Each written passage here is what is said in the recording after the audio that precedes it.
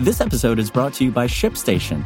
You know, some things take a lot of work, like sending little robots to far-off distant planets. And just as that's challenging, so too is running a successful e-commerce business, especially when there's so much to do. So I want to introduce you all to ShipStation. Now, I love using ShipStation because of its easy-to-use dashboard, which makes managing orders and printing labels a breeze and super smooth. Oh, and the customer service is just out of this world.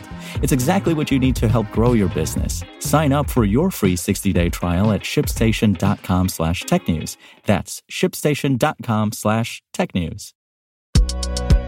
This is Engadget. Here's what's happening in the world of technology.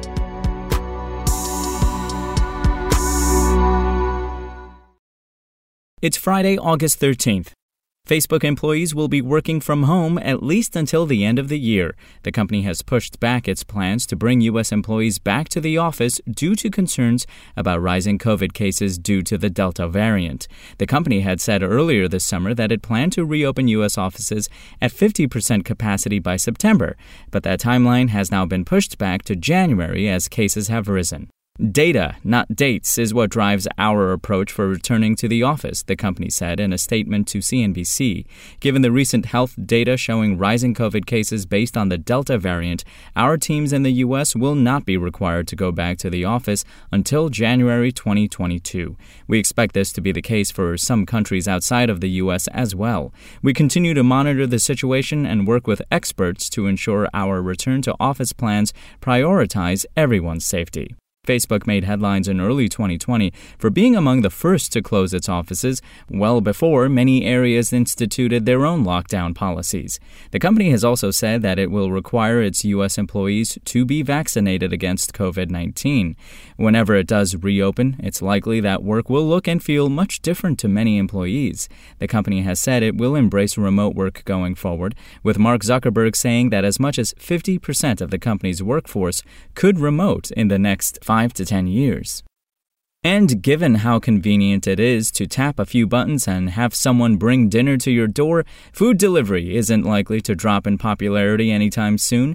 Wendy's is looking to meet surging demand by opening hundreds of delivery-only kitchens in the next few years. The likes of Uber Eats, DoorDash, and Grubhub will handle orders.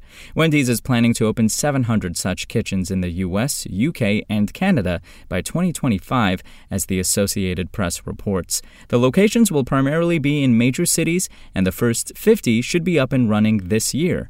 Reef Technology, which already manages around 5,000 so-called ghost kitchens, will open the Wendy's locations and hire workers. Wendy's will take around a 6% cut of sales, which are expected to hit at least $500,000 annually at each kitchen. The concept of ghost kitchens has been around for several years. They're kitchens without storefronts that make food orders only for delivery or pickup. Some are run out of existing brick-and-mortar restaurants. Other fast food chains have experimented with the idea, including Chick-fil-A and Chipotle. Meanwhile, YouTuber Mr. Beast uses ghost kitchens for his burger chain, which has more than 900 locations. If you want to catch the latest tech news as it's happening, check out Engadget.com or tune in again every weekday.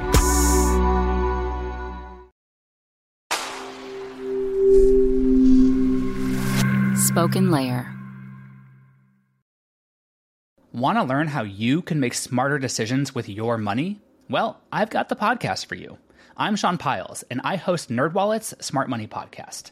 Our show features our team of nerds, personal finance experts in credit cards, banking, investing, and more. And they'll help you make the most of your money while cutting through the clutter and misinformation in today's world of personal finance. You'll get clarity on strategies to help you build your wealth, invest wisely, shop for financial products, and plan for major life events. Listen to NerdWallet's Smart Money Podcast wherever you get your podcasts.